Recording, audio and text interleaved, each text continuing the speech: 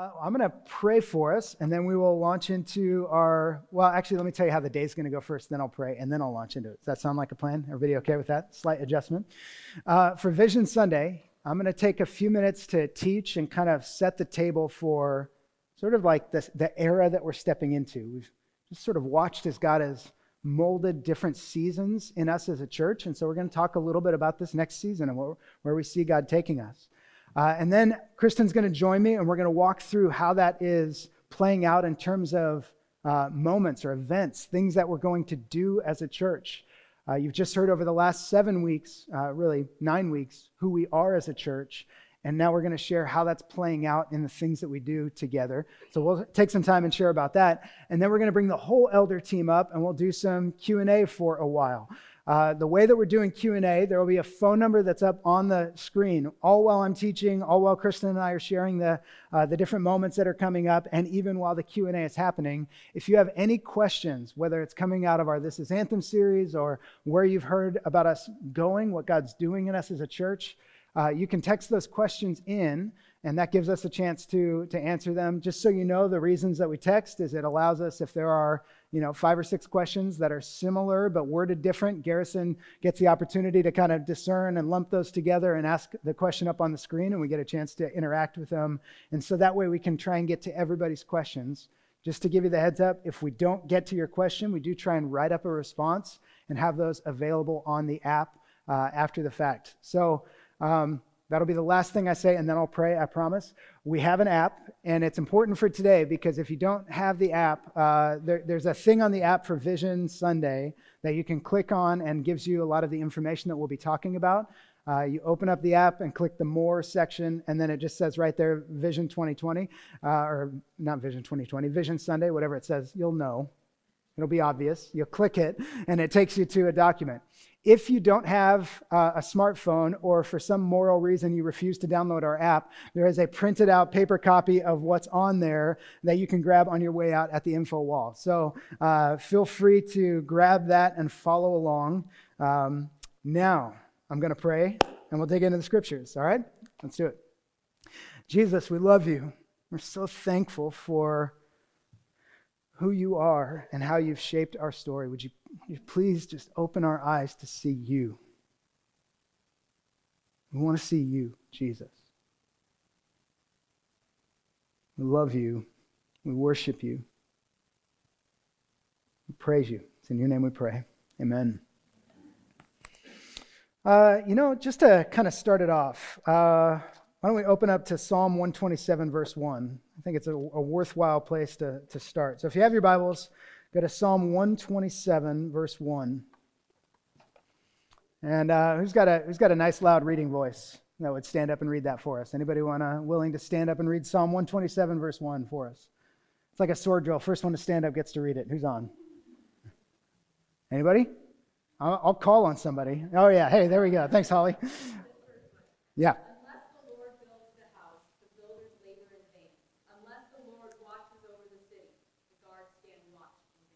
All right. Awesome. Unless the Lord builds the house, those who build it labor in vain. That's been a pretty key passage.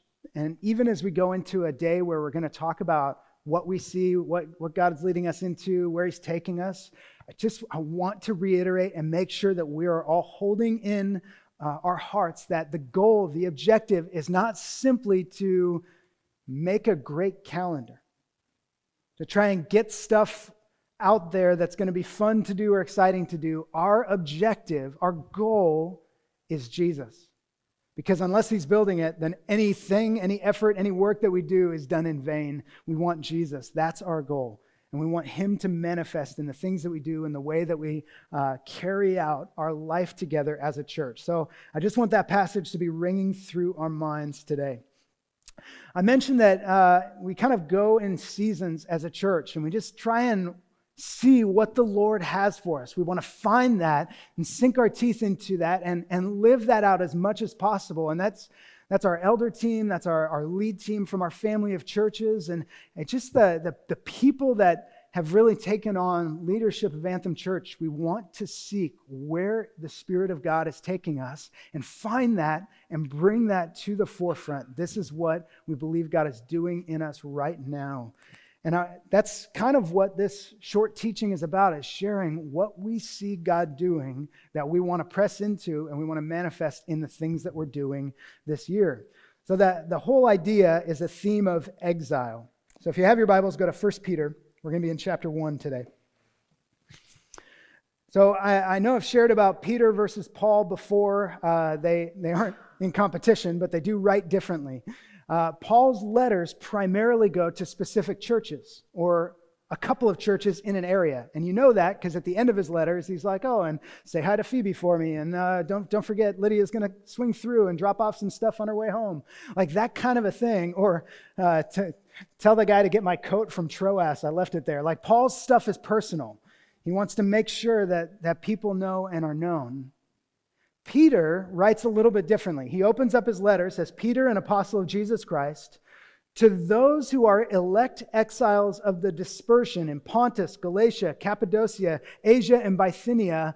Those are not even cities. So let alone like groups of churches. You know, they believe that Ephesus or Ephesians was written to a cluster of churches in Ephesus. These are like to Southern California or Ventura County. These are like big areas with lots of people and multiple churches that Peter's writing to, and there's no specific greeting of any individual person. So it's much more of a generic, kind of broad, sweeping letter that he's writing.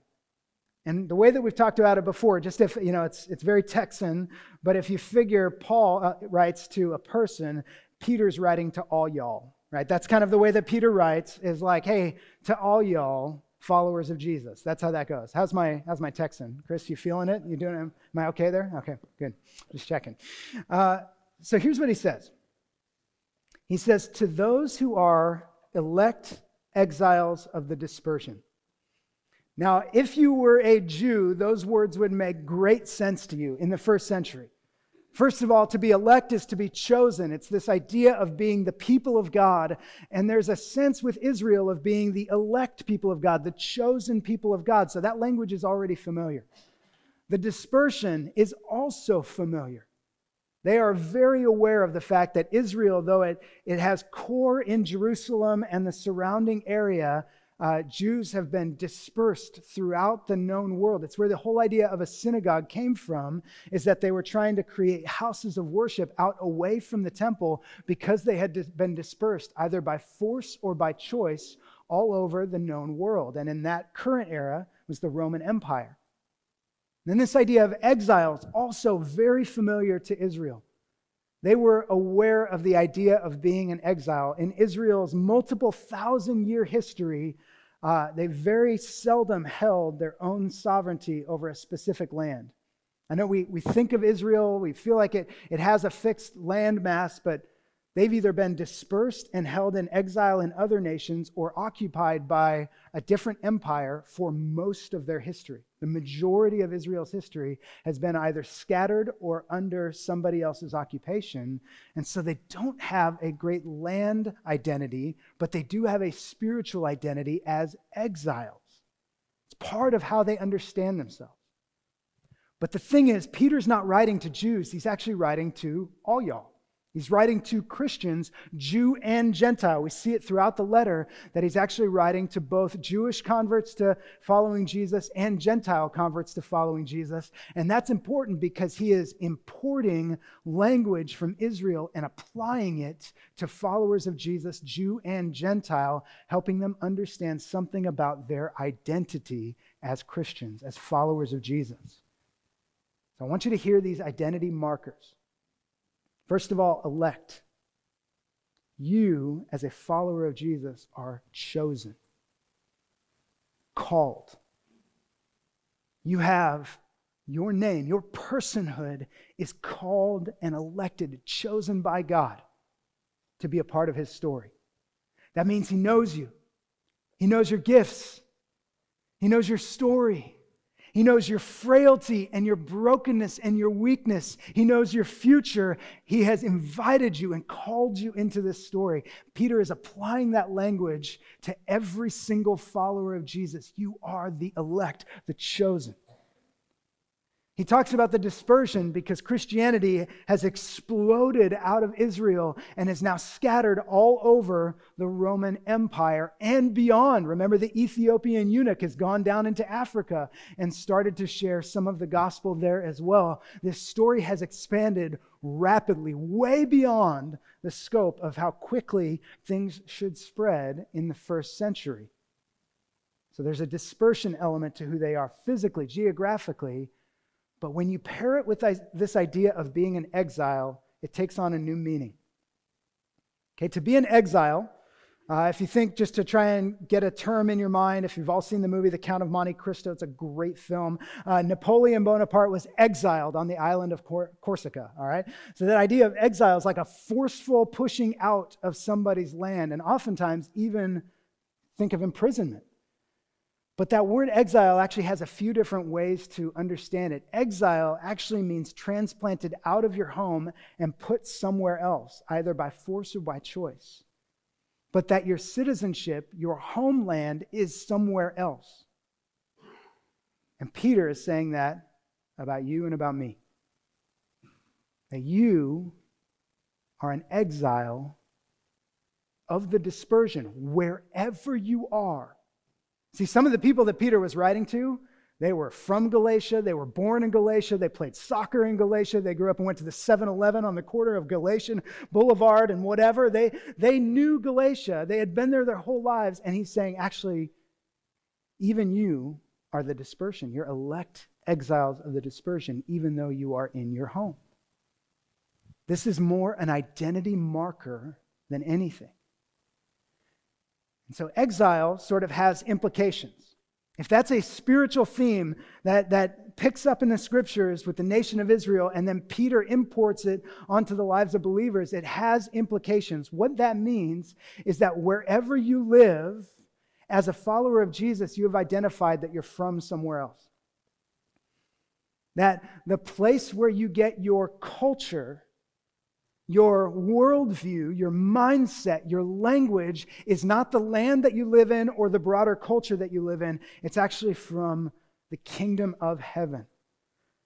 A theologian named Wayne Grudem puts it this way. He says the phrase chosen sojourners, that's his interpretation of elect exiles. The phrase chosen sojourners thus becomes a 2-word sermon to Peter's readers. That could be a club, Peter's readers. Sorry. They are sojourners, not in an earthly sense, for many no doubt had lived in one city their whole lives, but spiritually their true homeland is in heaven. Paul says that same thing in Philippians 3:20, that we're citizens of heaven. And any earthly residence, therefore, is temporary. Yet they are chosen sojourners, ones whom the King of the universe has chosen to be his own people, to benefit from his protection, and to inhabit his heavenly kingdom. And I'll just add, now and into eternity.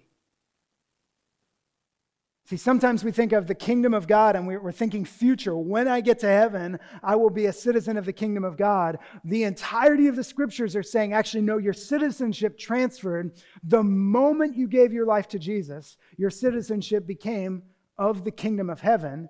And then what did Jesus teach us to pray every single day? Your kingdom come, your will be done on earth as it is in heaven. So the role of a believer is actually transferring your citizenship to heaven and then bringing, as an ambassador, as an elect exile of the dispersion, the kingdom of God here to earth. The ethic and the mindset and the worldview and the heartbeat and the morality and the love and the peace of the kingdom of God is being brought into this world. You are an elect exile of the dispersion. Your home is elsewhere. So what that means is that we do things with a different purpose. Oftentimes the same things that the world might be doing, we do, but we do them with a different purpose. We work in this world Paul told the Thessalonians to get to work. Just because you're a believer doesn't mean that you get to be lazy and wait for the second coming of Jesus. He says, no, wait for the second coming of Jesus, anticipate it, but do it while you're working hard. There's this call to work, but to work with a different purpose. Work as unto the Lord. Your goal is not to make your boss happy, to make money, to advance in your career. Your goal as an employee, as a worker, is to honor God with your diligence, with your thoroughness, with your relationships, with your faithfulness. With the things that you do with excellence, you are working as unto the Lord. We work with a different purpose. That's what it means to be an exile here. We get married or stay single with a different purpose. If you were with us when we went through 1 Corinthians, our most intimate relationships or the idea of not being married is done with a different purpose than that of the world. We occupy those places with the purpose of, how am I living my life as a citizen of heaven here on earth? The person that I marry or the choice to not be married is done in the sense of fulfilling the purpose of what God has for me. We choose a location where we live, not just based on the same factors that the world might choose. We go where the Lord puts us. The doors that He's opening, the places that He's inviting us into, we go locationally based on what the Lord is saying. We do that with a different purpose. We live in places with a different purpose. And finally, we build relationships with people for a different purpose. We're not just in this to fulfill our need to have social connection. We're actually in this to exude the presence of God into the lives of other people and to let them have access to the King of Kings and the Lord of Lords through our lives. So Peter challenges his readers in 1:17 through 19. This is to the elect exiles of the dispersion, to conduct yourselves with fear throughout the time of your exile, knowing that you were ransomed from the futile ways inherited from your forefathers, not with perishable things such as silver or gold, but with the precious blood of Christ, like that of a lamb without blemish or spot. Peter's writing and he's saying, your life will look different. It'll look different than previous generations who did not know Jesus, and it'll look different than the world around you when they don't know Jesus. Being an exile does mean that there is distinction to who you are and how you live. So that theme of exile is just kind of looming over us. Here we are in a world that the culture would love to crash in on your life, on my life, on what the church is, on how we're supposed to live, what's appropriate, what's not appropriate, what our theology should be like, how we should spend our money. There are opinions in culture about all of that. Yet there's this call to distinction, to conduct ourselves differently throughout the time of your exile. I love that Peter uses that phrase because the time of their exile was not a specific go to this island until you're released. It's an idea of while you are here on earth, you conduct yourselves differently as a follower of Jesus. It changes the way you live when you live with a different purpose.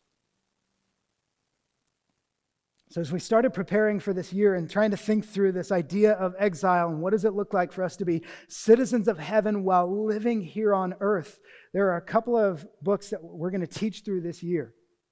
I want to share with you just what the teaching is going to be so that you can prepare yourself and even look to understanding why we would choose these books and what they mean for you as a follower of Jesus. So starting next week, we're going to be going into the book of Daniel. The book of Daniel is a very intriguing book because it's the physical manifestation of everything that Peter writes about. It's a human experiment in exile, holiness in a foreign land.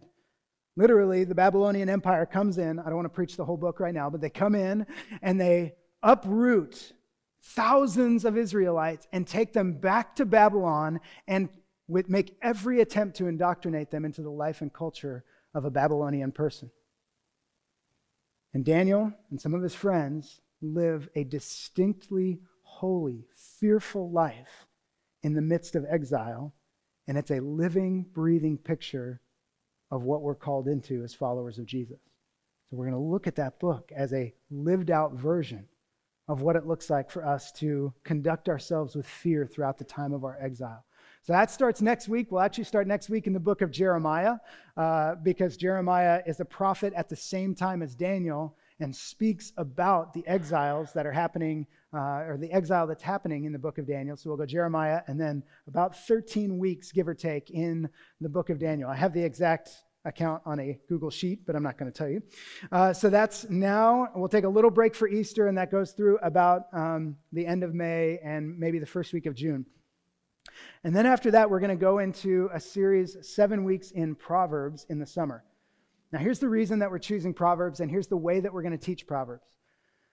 Proverbs, if you've ever read it, it just feels like a really wise guy kind of shooting from the hip, telling you all that. It's like going to dinner with grandpa, and he just tells you all the different things about life that you need to know, and you're just trying to write down as fast as you can because you want to soak it up, but they're totally random and disconnected. That's Proverbs. It's not sequential, but it is important. And so the way that we're going to look at it is we're going to identify 7 postures that the book of Proverbs is calling each person who honors God with their life to live out. How should you posture your life? And we'll find the different Proverbs that speak to that posture, and we'll teach through those postures out of the book of Proverbs. And the reason for that is that the world wants to train you in a certain kind of wisdom. They want to teach you how to be human. And God has a very different approach to humanity than the world does. So we want to build our foundation on the wisdom of God. So we're going to look to Proverbs to try and build our lives off of the wisdom of God. So that's going to be 7 weeks in the summer. Leading into mid-August, we're going to be going into the book of 1 Peter that I just shared the introduction with you. 1 Peter is essentially the spiritual outpouring of the book of Daniel. If you were to overlay 1 Peter and Daniel, it's like joy. It's so much fun. And it's great to see how the physical living out in Daniel mirrors the spiritual call of Peter, what he's inviting every believer to live out in our lives through the finished work of Jesus. So we're going to spend the rest of the year looking at 1 Peter right up until about the week before Christmas Eve. And that's the teaching that we're going to be going through. Included in that is a break for Celebrate Generosity. Like I said, a break for Easter, maybe another break here or there, but that's the layout of the year. We believe that the teaching of the scriptures is important. It's a critical part of how we live out our faith and what happens on any given Sunday. And so I actually want to I'm going to ask 2 people who maybe even feel a particular passion for what I just shared that would be willing to stand up and just pray over our time in the scriptures this year. We believe the word of God is living and active and sharper than any two-edged sword. We want the word of God in our lives. All scripture is useful for teaching, rebuking, correcting, and training in righteousness. We need the word of God shaping us as a church and as individuals. So who'd be willing to stand up and pray over our time in the scriptures? All right, Mr. Glaze, number 1. Anybody else? At least one more person is passionate. All right, thank you, Ann. Wonderful. All right, why don't you guys stand up and I'll have you each pray. We'll go ladies first. Ann, you're up, and then Dave.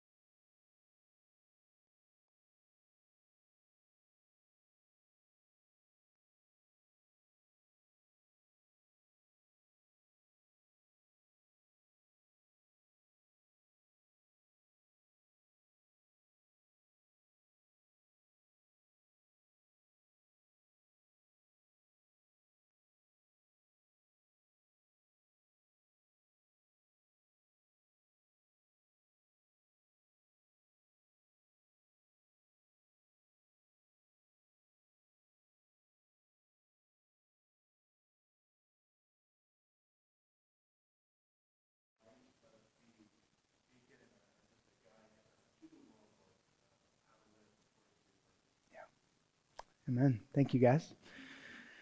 All right, I'm going to bring Kristen up here, and we're going to take some time, and we're going to walk through some of the key moments in this next season of what we're going to be walking through. So welcome, Kristen. Hey, everybody. Morning. All right, so we're going to spend about 10 or 15 minutes kind of walking through the rest of the year, key moments that we have as a team, our staff and elders and some of our other leaders kind of planned into the year to reinforce not only who we are as a church, but also where we believe God is taking us and where he wants us to press in for this year. But just thought it important to mention first that we really, as a church, have tried not to add too much programming to our normal, I don't know, you called it like a drivetrain, our normal engine of what we do, because the things that we have as our normal engine are so important to us. And those are Sunday gatherings, kind of meeting around the finished work of Jesus, around communion, and whatever else comes is great. Teaching and worship, gathering together, not forsaking that. That is an engine of who we are as a church. That anything that God would build is built on the foundation of Jesus and his finished work. And then secondly to that, we've always called it two halves of a whole, is community groups, and just that being our intentional discipleship and training and shepherding space. So if you are newer to the church, we just wanted you to hear specifically that those are what drive us. And actually, we have community groups for adults, but we have also developed a student ministry, kids, and now young adults led by Garrison and Meredith to accomplish those same community discipleship aspects with those different ages. So if you get nothing else, we want you to know that those are the things that drive us, that really bring us to the feet of Jesus, that bring us to community with each other, and are those discipleship engines for us. Perfect. All right, so let's talk about the key moments in the year coming up that we would say we're building off of our regular rhythms and what we're doing, things to express our faith. So the first is coming up April 5th through the 10th is our Fast and Prayer Tour. So last year, we felt prophetically like the Lord was moving us to fast together as a church. And we did an expression of that. It was kind of a rapid call to it. We felt an urge to that prior to Easter. And so we called the church to go without food and be a part of that with us for that stretch. And this year, we actually want to be intentional about it. Rather than just waiting, we really feel like the Lord has established a rhythm that we want to press into. And so we're giving you more warning than we did last year. So starting April 5th, we're going to meet here in the evening for a family meeting, the second one. So we have March coming up, and then we'll have April 5th. We'll eat a meal together. That'll sort of be our Last Supper. See how that works? Kind of figurative, yeah. We'll have a Last Supper together, and then we'll step into a fast that will go through Friday evening, and then we'll break the fast together. We are inviting you into a food fast, like fasting from food for the week. We do understand that some people have limitations, either physiological, like your body can't handle a fast, or some of you for work feel like it would be highly unwise to do a food fast. And so really we want to encourage you, for those that have those struggles, towards the spirit of fasting for the sake of contending for things from God. We want to ask with great urgency, with great hunger. We want to long for the things of God, and going without food trains our bodies to feel something different, to long for the things of God. So we're going to fast together. And then throughout the week, we're doing a prayer tour. We learned this from going to Denver. It was amazing. Sunday night, we'll meet here in Thousand Oaks. We'll meet here, eat a meal together, and then share a little bit about the city and some of the spiritual strongholds that exist in the city, and then we'll go out from here and go pray in the streets. We'll break up into groups and go pray in the streets. That same thing will happen Monday in Agora, Calabasas, Wednesday in Moore Park, Simi, and Friday in Newbury Park. Each of those will meet together. We'll hear about the city, hear about its history, spiritual strongholds, and then we'll break up into groups and walk out and pray over those communities. And that's going to be a part of our fast and our prayer tour. We've been talking a ton about Easter, and that heart of almost like tilling the ground in those communities really is the heart behind Easter this year. Is as we were sent out last year from Easter, it was with the charge of carrying contagious hope into hurting humanity. And as we were looking at just our church and our communities this year and planning Easter, we looked at the places where we all live and work and go to school and send our kids to sports teams.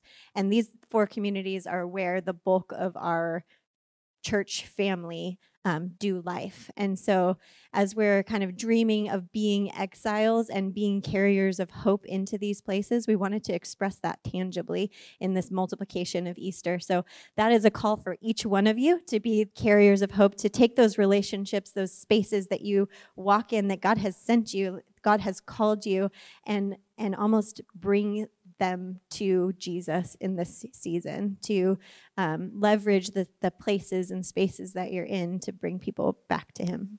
Yeah. The next thing in May, 1st and 2nd, is going to be our Anthem Summit. So Anthem Summit we've done each year as a time of focused, intentional equipping and disciple making, gearing up for what's next. So we sort of take what I'm talking about today, this idea of exile, and we're going to go in on Friday night, May 1st, into all day Saturday on May 2nd. We're actually meeting at Newbury Park First Christian Church.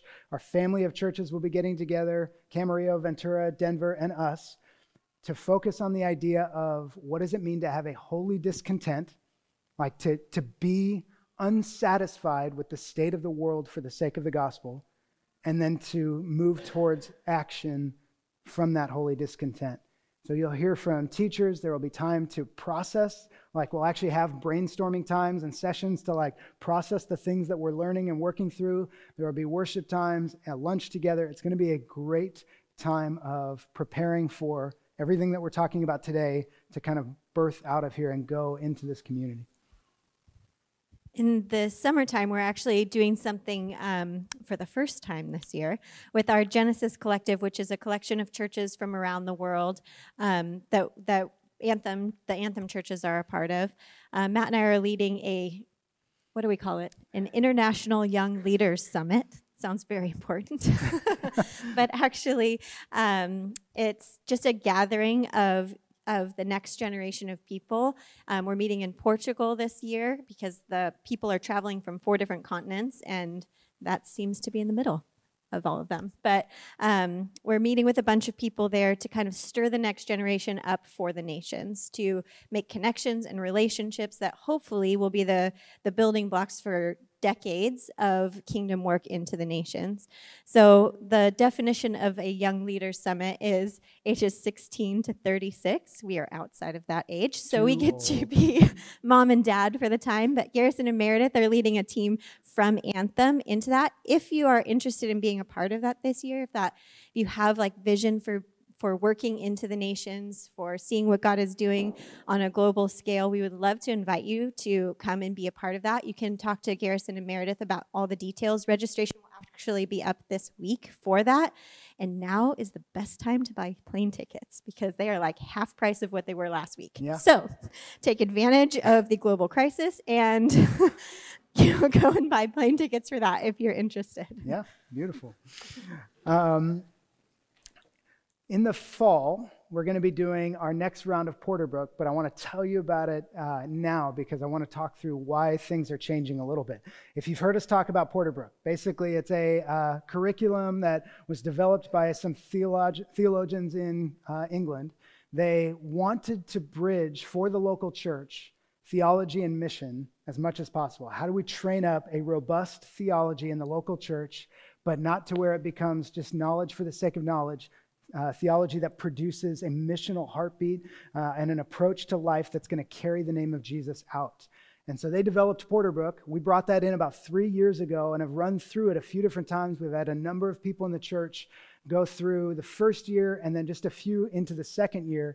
It's potentially a 2-year program, but our hope was that everybody in the church would go through at least year 1 at some point in the near future. We did find a difficulty with both the time and financial commitment. And so we've given Ryan and Tricia a lot of freedom to rework Porterbrook, and they've come up with an approach to it that's going to be done in about 1/3 of the time and energy that's going to be put out for that. Much more accessible approach, but they've really refined what it is and given, I think, an opportunity for you to be trained theologically and missionally with great intentionality, without quite as steep of a commitment going into the year. So if you've heard us talk about Porterbrook and you're very interested but haven't been able to, this is a great year to step in. If you've never heard us talk about Porterbrook, there will be days where we talk about it going through the summer and invite you to consider being a part of it for the fall. It really is kind of like a next step if you're looking for more theological training to understand what we believe and how to live it out. During the summer, we also take a break from our community groups over that 10 weeks. And last year we tried something that we're going to repeat this year called summer school. So in that break of community groups, we just wanted to take the opportunity to speak into some more specific areas of growth and discipleship. And we have people from all around the church who are going to teach different classes. It'll be during the week in the evenings, starting July 13th and going for 6 weeks. And one of those classes will actually be one of the modules from Porterbrook. So if Porterbrook sounds like something that you are interested in, that'd be a great spot to jump in and just see for 6 weeks kind of the heart behind it, and you'll get a really good picture of what it is as a curriculum altogether. Yeah. October 14 through 16, Anthem Church, we get a chance to play host to some of those same internationals that will be going to Portugal, or at least some of the churches that will be represented there. We're hosting another gathering in October here in Malibu. We put that in quotes because it's in the canyon between Calabasas and Malibu sounds a lot better than Calabasas, especially to people from other countries. Just throwing that out there. Although now that Kanye in Calabasas, it kind of has a little more flair to it, but still, yeah, Malibu's better. So we're hosting this gathering. We've been a part of it for 7 years running. And each year, Anthem has taken on increased responsibility and an opportunity to host. And this year, we want to take it on fully in the sense that 2 parts. Number one, we will be asking those of you that have homes and maybe vehicles available to host international friends, people that are coming in from other countries that might be willing to put them up in your house for a few days or let them borrow your car for a few days, because typically they will come before and after the gathering. Some will be ministering into churches around Southern California on the 2 Sundays, the one before and the one after. That's a great opportunity. The second part of it, though, is that you are invited to be a part of that weekend, or it's actually more of a midweek, which I understand is difficult for a lot of you from a work situation. But we just wanted to express, this is a great opportunity for anybody that's feeling stirred to take a next step into more of your service for Jesus. What does it look like for me to raise my hand and say, like Isaiah said, "Here am I, send me." What do you have for me, Lord? Moments like those they're both inspirational, but they're also a time of equipping and preparing you for what that would look like to say yes. So if that's something that might stir in you, we want to give you those dates well in advance and encourage you to be a part of that time. And if you're not able to be a part of the time or even interested, that you still might consider raising your hand to be a part of helping us host that time. It's going to be a great thing. About the same time in October will be our Celebrate Generosity season, which has been kind of a rock in the water of Anthem Church since the beginning of Anthem. And just as we're looking at life in exile, this has always felt like one of the things that sets us apart from the way that the world lives. It releases our hands and our control to God rather than to things. It makes it very clear that we are about more than just ourselves, but that we are about what God is doing around the world. And that we want that to continue to be a part of our heartbeat, is to be people of generosity, that would show something to our community and to the world about who God is. So we're really excited to press in more and more to that this year as well. So those are things that are kind of the expression of what it means to be Anthem Church this year. The more we talk about this idea of exile, honestly, the more it kind of stirs us to a little bit of discomfort. And that's something that we want to start to embrace, is that unease, or like I shared about the summit, that holy discontent, that sense of, some writers have called it cognitive dissonance. Like, okay, things aren't right. How do I contribute to the kingdom of God, making things right in this world? We want to walk into that and even press into that full force. So that's our hope for this year, and we hope that these key moments are expressions of that heartbeat. And we wanted to give you a little bit of the why behind the what. So when you hear those announcements or invitations, you have some framework for what it is that we're inviting you into and why we would hope that you'd be a part of it or contributing in some way or being a part financially with us as a church as we press forward together. So I'm going to invite the elder team to come up. We've gotten a few questions that have come in, and we'll start the process of answering that. So why don't you guys come on up? And you can continue to ask whatever questions you might have. Just text them in. You hear my voice a ton, so I'm going to primarily look to the remaining elder team for answering these questions. I'm going to do a quick introduction just so that you know.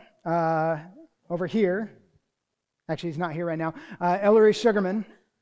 Ellery and Lahana went down to Anthem Camarillo today as one of their great friends' babies is being dedicated down there. It's a celebration day. So he was here for 9 a.m., but not for the 11 a.m. Here we have Ryan and Tricia. You know Kristen. This is Ahmad. His wife Ashley is in Boston right now. It's a very temporary thing, right? She's coming back soon?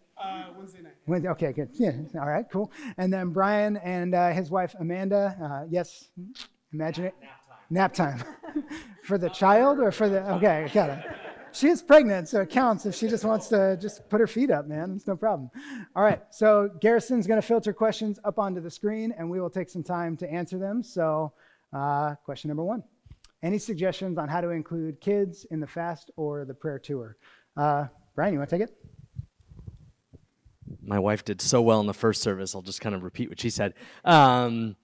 So I think there's a couple things to keep in mind when it comes time for this the fast and the prayer tour, and I'll go in actually backwards order. For the prayer tour, I would say definitely bring kids. Don't shy away from kind of that family dynamic of the prayer tour. Don't also carry weight that you have to be at like every night and for all the hours. We have a 2-year-old, and so we're going to manage that well and do what we can. But there's something about the kids being a part of the life of the church and kind of the heartbeat of the church in that way. Totally, absolutely do it. Our little girl was, I think, a year or something like that, and my wife went out to the Denver prayer tour and just kind of like strapped her on and walked around Denver with her. I was not there, but we totally welcome that. It's amazing. It allows just kind of the glue of the family to just really be solidified. In terms of the fast, it's going to be specific to your guys' situations, obviously. Depending, you guys know your children well. We're probably not calling, your young kids to go fast for 4.5 days with no food. But there may be some really neat opportunities there from related to food. Maybe it's a meal that they skip, or maybe a meal that's just simplified for them. And there's an opportunity to talk about what that looks like. Maybe it has nothing to do with food, but for your children specifically, there's a chance to maybe step into like a media fast in some way, or depending on their age, like a social media fast, phone fast, things of that nature. So, so much of it is not about being legalistic with what it looks like and making sure all the boxes are checked, but really about, once again, that heartbeat and walking the kids through that and explain to them why you're kind of explaining it to them, and also why maybe you guys yourselves are doing certain things. Sweet. Thanks, Brad. Next up. How does Anthem leadership decide which trips to go on, and are these trips included in the annual budget? It's a great question. Ahmad, why don't you take it? Yeah, hit it, bud. I'll let Ryan take it. Okay. So there's a lot of the words that are out there could mean different things. So I'm just going to go with my take on them. So are these trips included in the annual budget? Some of the trips are included in the budget. We think that it's important for some of the leaders, specifically Matt and Kristen and others of us, to get out of our local context. So whether that's a trip to go support Josh and Court in Denver, or the Istanbul trip that they just went on, things like that, we think that that's money really well spent. It really reinforces the things that we think are important to us as a church. And so we think that it's important to fund some of those things. So that's the annual budget portion of it, is those sorts of trips. How does Anthem leadership, use my good eye, what does Anthem leadership decide which missions trips to go on? We got to get you a patch, man. I hurt my eye last year. It's okay, though. How do we decide which missions trips to go on? That's a good question. We actually talked a fair amount about that at the last family meeting. And so we have the recording of those things. The Q&A times are usually pretty hard to do recordings of because we don't give every single person a microphone. But the answer to that question is that we're working on the answer to that question. There's trips that we know that we're a part of because of Genesis Collective. There's trips that we want to be a part of because people that we are really close to and we have a high degree of trust in come to us with those opportunities. But we know that those trips don't encompass all of the different opportunities that exist throughout the year. And so we want to have a better filter for the different trips that we're invested in moving forward. Cool. All right, next up. How do you see growth this year in inviting and experiencing the presence? Is that what's up there? Yeah, the presence of the Holy Spirit in our worship gatherings, and what do you think that might look like? Kristen, Amon, one of you guys want to take that? Yeah.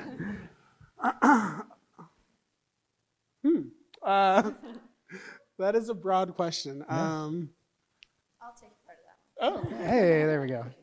Bring it, Trash. The first word that came up for me was being uncomfortable. I think in the 10 plus years of Ryan and I being a part of Anthem and seeing where the Spirit has grown and directed and shaped our church, I love comfort. I love patterns. I love predictable things. And the journey that God has called us on together through leadership with Anthem Church and being a part of this church body is none of that. And to see that that's not God just gifting me with everything opposite than what my heart desires, but really changing me, stretching me, allowing me to experience more of his Spirit where that's not planned, and that I do need to listen to his voice. I don't have the whole rubric for where it's going to go. And for me, I think being uncomfortable has allowed me to see the Spirit move in the Malibu time that we've had each year in October. I felt the Spirit move me to dance as a part of worship, and I have been a dancer since I was 3 years old and kind of separated that from my way of worshiping God, but I would have never joined the two. And for me, having people come up to me later and saying I felt closer to the Spirit because you were open to where he wanted you to move, that was how I experienced more of his presence. And so if you're kind of do I put my hands up in this?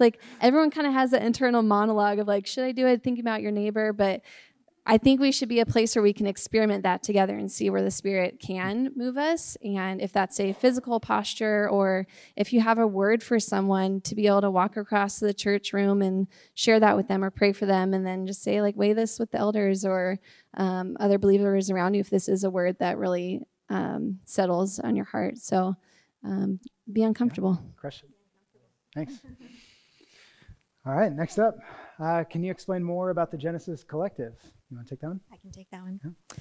Yeah. Genesis Collective is a pretty new story that has deep roots relationally. So a couple years ago, some friends that we have been walking with for the last decade decided to actually pool our efforts to church plant into the nations. So we talk about three spaces, kind of the Jerusalem, the Judea, Samaria, and the ends of the earth. Here would be our Jerusalem, Thousand Oaks. Samaria would be, maybe LA or somewhere cross-culturally. And the ends of the earth, that space is where Genesis Collective works together, is church planting into the ends of the earth. So it will always be out there somewhere. So we talk about just kind of what new frontiers God wants us to collectively pool our resources and work into. So while it's a new story, it feels like God has already joined our hearts together relationally and taking us to these different spaces. You heard us last year, talk about Turkey. It was a long time ago. It was a long time ago. But just kind of that ends of the earth space. But I think the important part is built on relationship. We don't want it to be a system or a program or anything like that, but we've seen through these relationships how far we can go together, and we want that to be a part of our story to the nations. So, got time for probably two more, so we'll see what's up next. If I'm a new volunteer, or if I'm new, what are ways I can volunteer? Sure. Yeah. There are many ways to volunteer. So we have different things. We have Anthem Kids, students. We have First Impressions. And so with that, Emily's not here, but Emily Kirk, she runs our First Impressions. Christy Martino, she runs Anthem Kids, and Phil, Zook, and there's Caleb, right hand.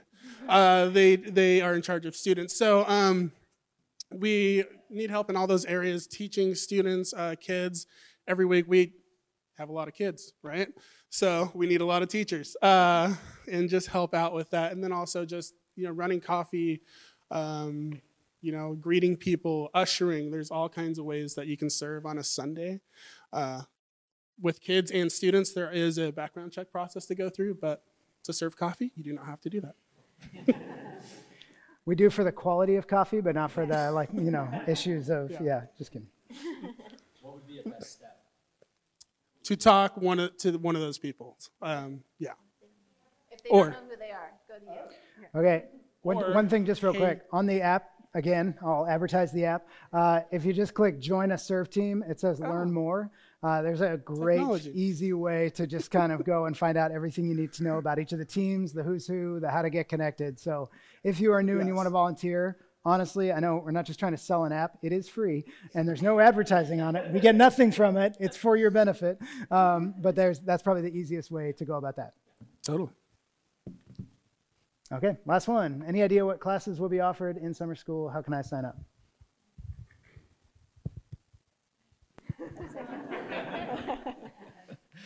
So I think Matt and Kristen mentioned earlier that we wanted to get info on summer school to you guys as soon as possible.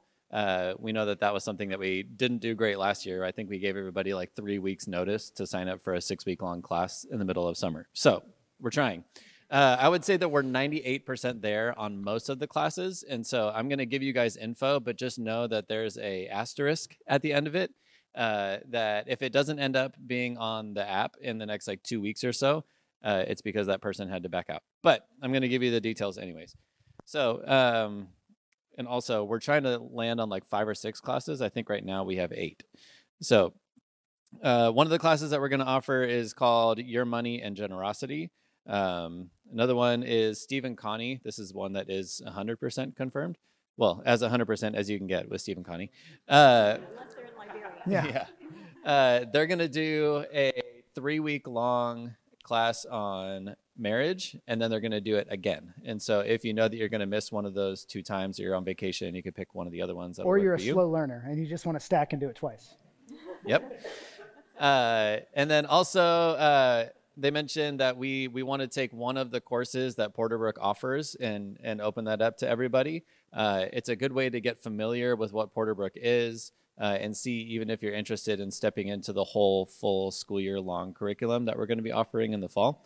Next one is that about a year ago, Preston Sprinkle came out and did a talk on how the church can respond to the conversation of same-sex attraction with grace and humility and understanding and biblical knowledge. One of the ways that we want to follow up with that is by going through their small group curriculum that's called Grace and Truth. Matt and Kristen are going to be hosting that. So that's going to be one of the ones that's going to be offered. Danae Mock did a great job giving a survey of the Old Testament last year. And so we've been chatting with her about doing that again.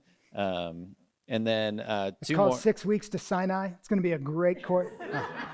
No? Okay, never mind, sorry. Just brainstorming, just spitballing. We'll see it, we'll workshop it. Yeah. Then there's a guy named Drew is going to be interested. Whoa, I said that weird. Drew Blaisdell Yeah, is interested in teaching through. some guy named Drew. Yeah. I was trying to give him room because I haven't actually told him I'm going to tell people about it.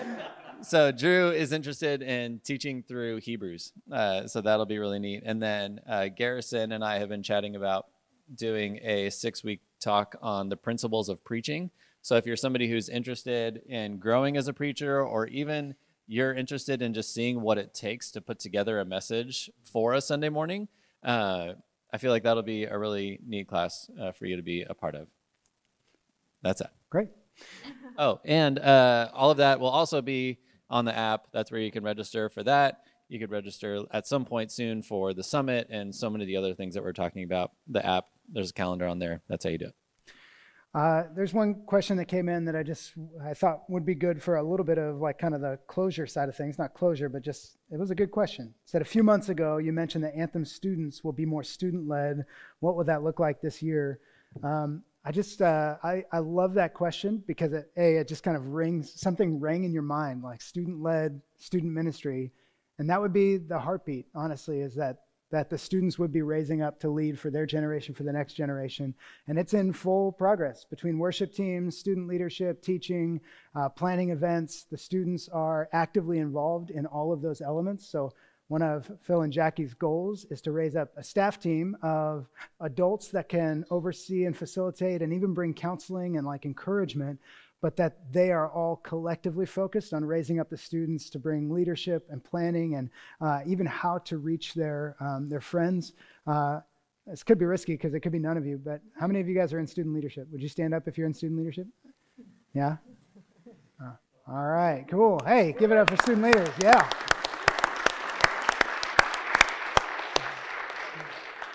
So these guys are meeting and working to help facilitate more of the student ministry, and that's growing and seeing more of that happening. So we just thought we'd answer that question as well. All right. You guys can grab a seat. And next up, I just wanted to take a moment to kind of bring it back. Oh, by the way, just so that you know, our elder team, the way that they would love to interact with you. We never want them to feel distant. Part of even the reason for bringing them up is to give you a chance to get to know who the elders are, get to know who their wives are, like see the faces, because we don't want them to feel unapproachable. If you run into them at the Cafe Rio opening and you want to ask them questions about the church, like that's okay. It's fine. You can do that. We want that kind of relationship and want to encourage more of that. I mentioned at the beginning, sort of, unless the Lord builds the house, or I guess the scriptures mention it. I did not mention it. The scriptures mention in Psalm 127, unless the Lord builds the house, the worker labors in vain. And we want to be building a house that is built on the finished work of Jesus. Our response time every Sunday goes pretty much the same way. We'll sing worship songs, we take communion, we have offering, and we have prayer ministry. I just want to give you the 30-second snapshot of why that's so important. We want from the Word of God a reaction to be able to take place. That as we hear God's Word preached, it leads us to sing, it leads us to worship. And those songs, the teams that lead up here, they have a deep heart for connecting the message and the songs that we sing so that there's a sense of like teaching that continues even as you're humming and singing those songs as you go out of here. We want that. We want that to be memorable. We do offering every single week. We believe that part of the story is actually being financially partnered with the church, that what God invites us into is a life of generosity that cares for the needs of the local church and beyond. And so we invite you to be regularly giving, a part of that. It's important to us, and we continue to cast vision for life as a giver. And so if that's not a part of your story, we want to encourage you to start and encourage you to see what it is that the Lord might invite you into as a part of this story financially. We bring our prayer teams up, and they come here to minister and pray. They've been trained. Dave and Jen Weir are doing a great job training and encouraging prayers to connect the Spirit of God with where you are, your heart, your needs, the struggles that you're going through. They want to pray over that and bless that and encourage you. So anything that you have need for, that team is ready to minister to you. Just as we sing, as we respond, we want prayer to be a huge part of that. And then finally, communion. And I bring that last because it is ultimately, I would say, the reason that we gather together is to center on the finished work of Jesus. More than the sermon, more than the worship, more than the giving, more than anything else that happens here on a Sunday, Jesus' finished work is why we come together. His body given up for us, his blood poured out for the forgiveness of our sins. So to center our gathering on communion is a critical part of what we do. That's why we do it every single week, is we don't want those who follow Jesus to walk out of here without that regular reminder of all that Christ has done to present you to the Father. So communion is a huge part of our story, and we do encourage you to take part in that.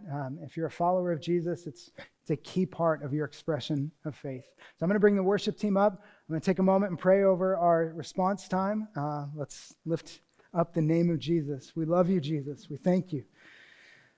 Unless you are building this year, it is a vein-filled effort. It is empty. And Jesus, we don't want Anthem Church without Jesus. That would be awful. That would be the worst case scenario. This church exists for you and by you. We come together in your name. We lift up your name. The counseling that we bring is in your name. Your gospel, your good news brings transformation to life. Jesus, we want you to be at the center of all that we do and believe and think. So Jesus, would you be glorified in our worship, in our giving, in our communion, in our prayer, in our teaching, in Anthem kids and students and young adults and our community life? Would you be honored and glorified in every facet of who we are as a church? We love you, Jesus, and praise you in your name. Amen.